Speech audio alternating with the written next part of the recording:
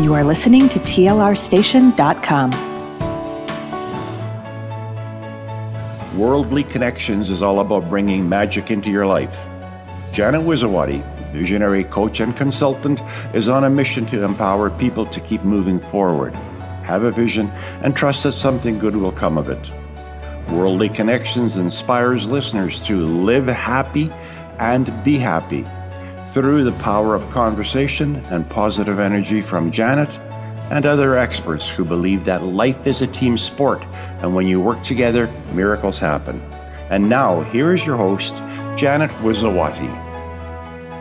Welcome to Worldly Connections on TLRstation.com. I'm so happy to have our guest today. We have Douglas Morrison with us today, and he wrote a book, Course Correction. And I just want to tell you a little story how I found him, because that's exactly what happened.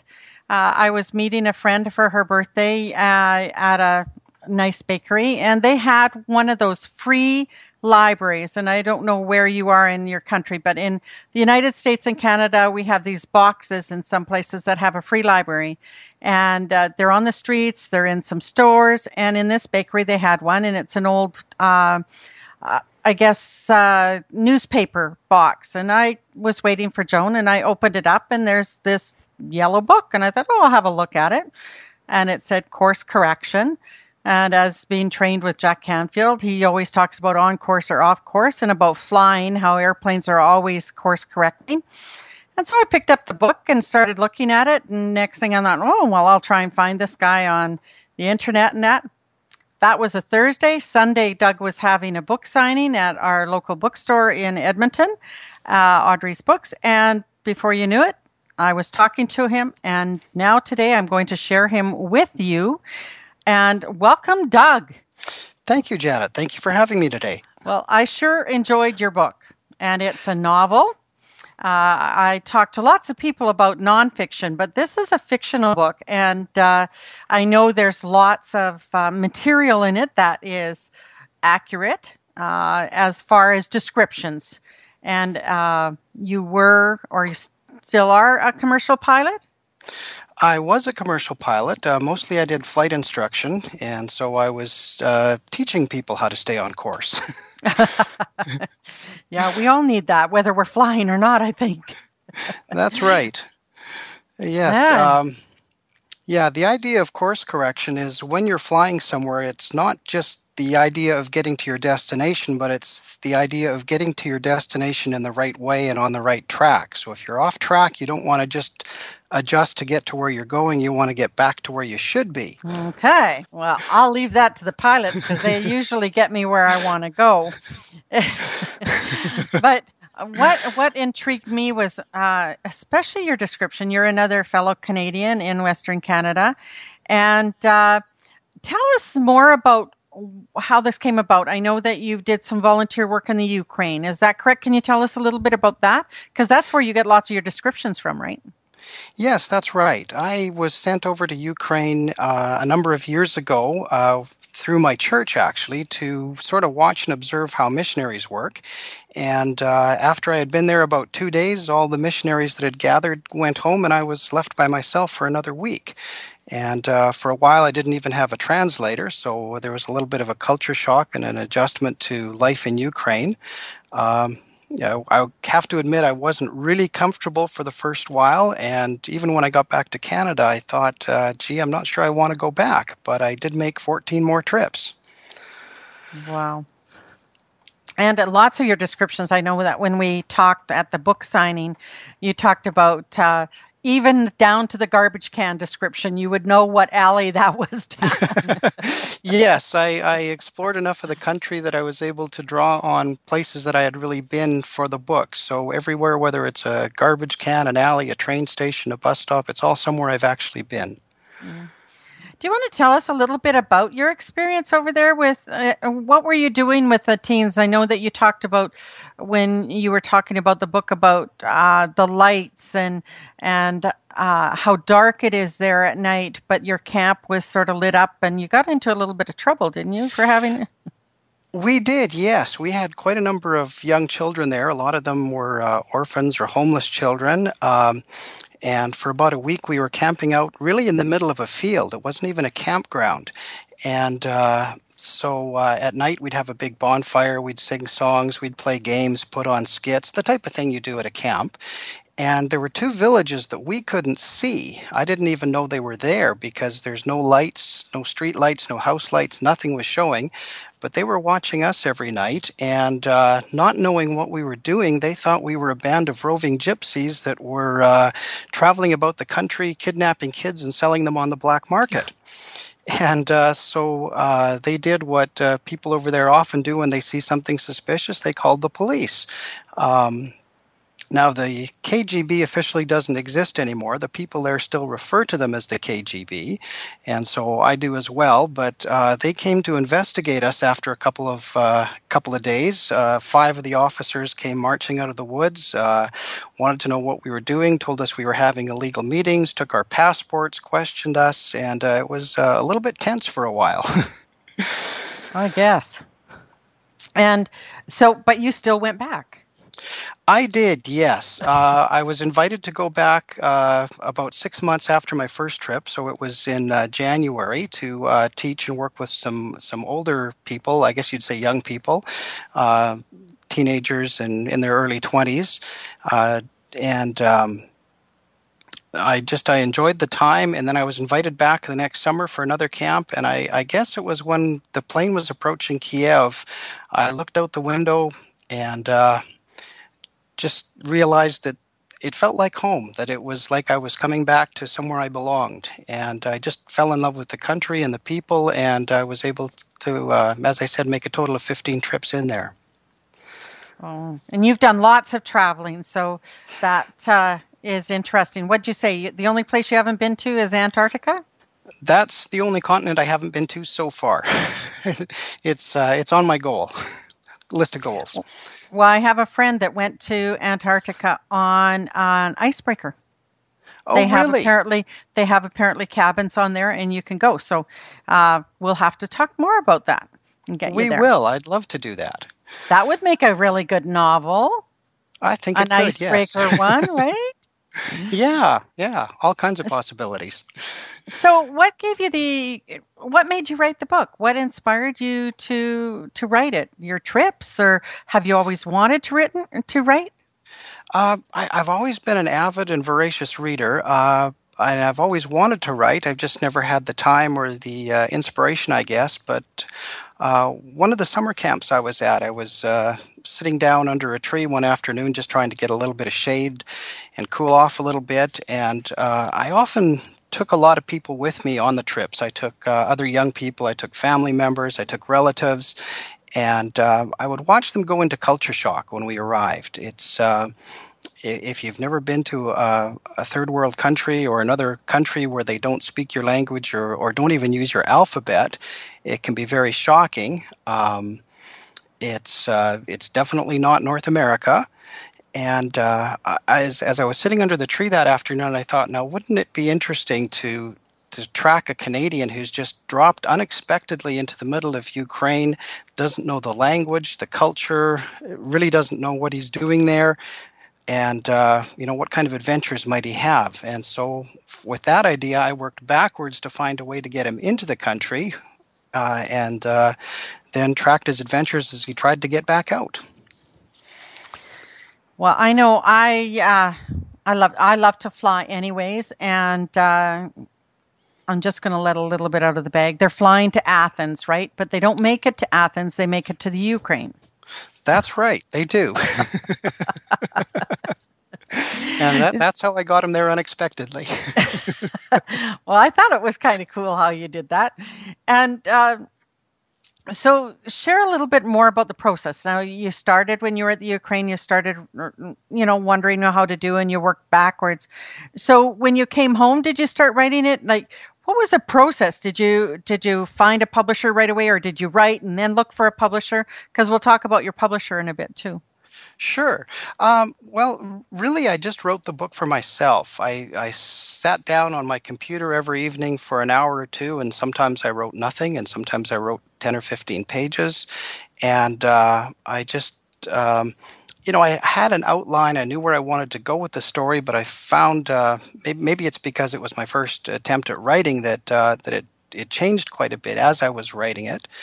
And when I finished it, I let some relatives read it and some friends. And my daughter bugged me for a long time and kept saying, "Dad, you should submit this. You should submit this." And I did some checking into novels and submissions and found that about 1 in 1,000 novels that's submitted actually gets published.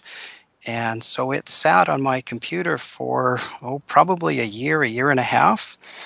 And finally, because especially my daughter kept bugging me about it, I sent in the first 30 pages and a letter of inquiry to a brand new publisher, Stonehouse Publishing up in Edmonton.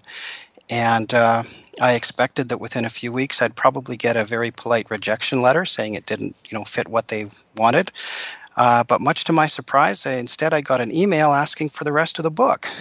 And so I sent that off and waited a few weeks and then got another email that said they were very interested in publishing the book. And at that point, I just kind of went into shock.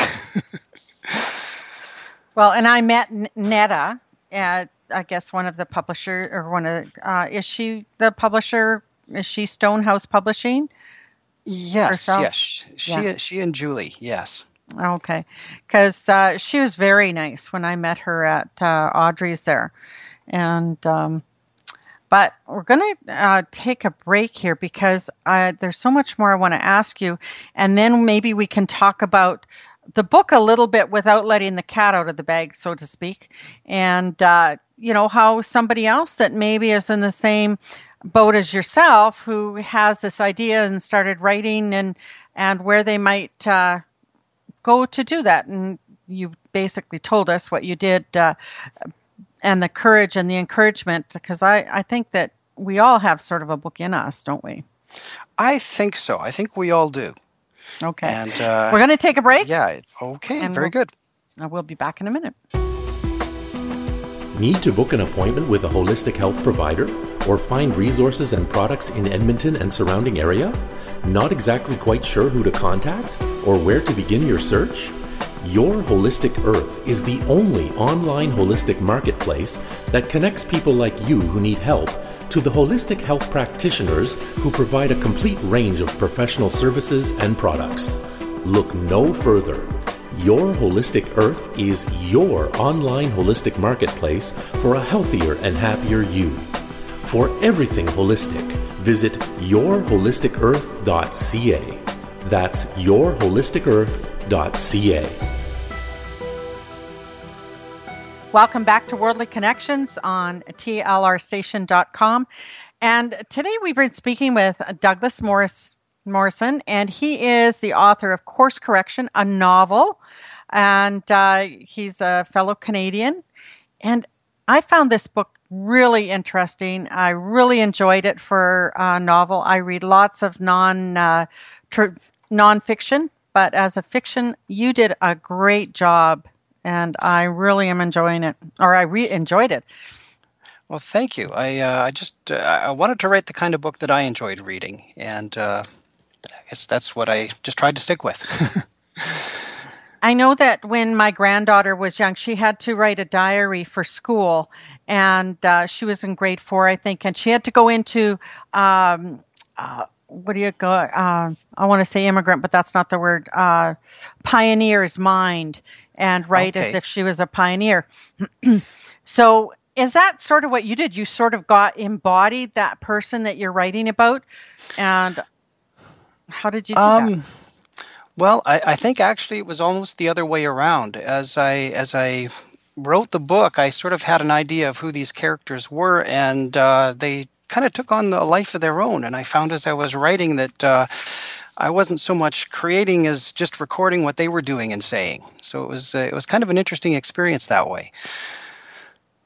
I have heard that so often that really when the characters want you to tell their story and that it sort of writes itself. I have another friend, the same thing. She says, boy, and now they're telling me I've got to write another one. And I hear you are going to write another one. So yes, I am. I'm about 3 chapters into the next book, a sequel to this one, and I've got the rest of it planned out. But it's finding the time to get it onto paper, I guess.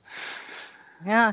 Tell me, like, when you go, can you tell us something about the story without losing the ending? Like, the ending's great, and certainly opens itself to the book too. But can you share something of the book that really doesn't give a whole lot away, but gets people sort of intrigued? Well, the title Course Correction was my working title. I was open to other suggestions, but Netta, the publisher, thought that it worked well. Really, it's the story of a Ukrainian man who's trying to make a change in his life. He's not happy with who he is and where he is and what he's doing or the way he's living. And in his attempt to make a break and start a clean life, he actually creates a bit of a mess for Michael, the Canadian, on his way to Athens, and has to make further changes to get himself to the place in life he wants to be. I'm not sure if that's clear or not. I know, but when we talk about it, because I know both of the characters and I know what's going on because I read the book, and I just have to say, people, you've got to read this book. I found it really interesting, but I found the descriptions. Now, when you go into the descriptions, can you maybe talk about some of the places where you actually were, where some of the descriptions show up in the book? Well, early in the book, there's a road they're driving down, kind of a dirt road through the country. It winds and twists through some trees and across a creek. And that is actually the site where, for a number of years, we held the camp for the kids. And I describe a concrete bridge that comes up rather abruptly and unexpectedly, and we camped for about a week right beside that bridge on the creek. And then there's a house at the sort of towards the end of the book where the kind of the climax takes place, and that's actually the house that I lived in for a total of almost 6 months. There's some trees behind it and the road running down the hill, so that's a place that I walked just about every day. And there's also the root cellar that I mentioned at one point in the village, and that's actually in the backyard of a friend of mine. It's an old house. There's actually 3 houses on the property, the one they live in now, then an older one, and then a much older one that is serving as a root cellar. So, yes, I just... Go ahead. No, I was just going to say that the descriptions were so vivid that I felt like I was there. And look forward to, because my background's Ukrainian. My grandmother was Ukrainian, and her parents came over. She was born in Canada, but some of her siblings were born in the Ukraine. So to me, I think that was an attraction as well, because I'm getting to see a picture of it, because it hasn't progressed like the rest of the world so much. They're still quite primitive in a lot of things there, correct? Yes, if you arrive in Kiev, it is a fairly modern city, but even going into the downtown, you get into the area that was built before the Soviet Union, and that's a very beautiful part of the city. Cobblestone streets, part of the ancient Kiev wall is still standing. I've been to castles that were built in the 900s, but there are also the more modern areas. But when you get out into the towns and the villages, it's like going back in time quite a few years. And so, a lot of horse-drawn wagons, and it's like stepping back in time quite a few years. And they're quite wary too of strangers, right? A lot of them are, yes. And I think that's kind of a holdover from communist times, where they were, really encouraged to be suspicious of anyone that was new or different or acting differently. And that's part of the reason I think that they called the police on us is they were afraid that if they didn't report us, then they might get in trouble themselves for knowing about it and not saying anything.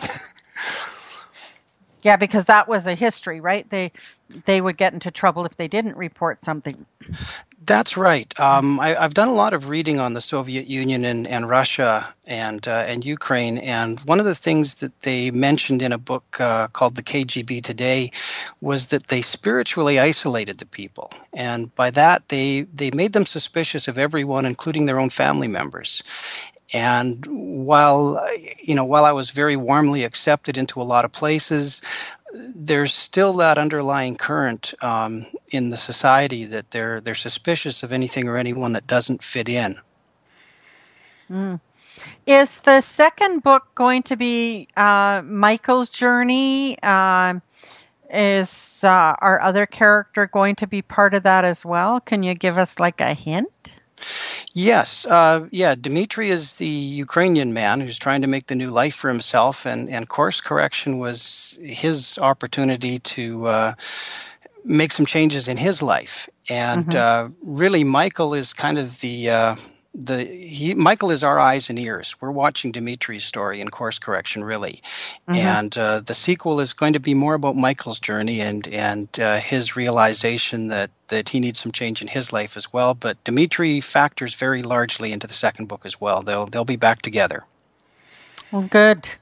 I know that in reading the book, because I've done lots of training with Jack Canfield and personal life training and coaching and stuff, and there were definitely some things in that book that says, oh, that's interesting. Like it although we got it as a nonfiction, there are definitely clues in there that can trigger our own thought-provoking life changes.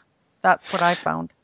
Well, I'm glad you saw that, because really I started out with the idea of a description of Ukraine. As I said, the idea of people going into, Ukraine and going into culture shock and what they're seeing and experiencing.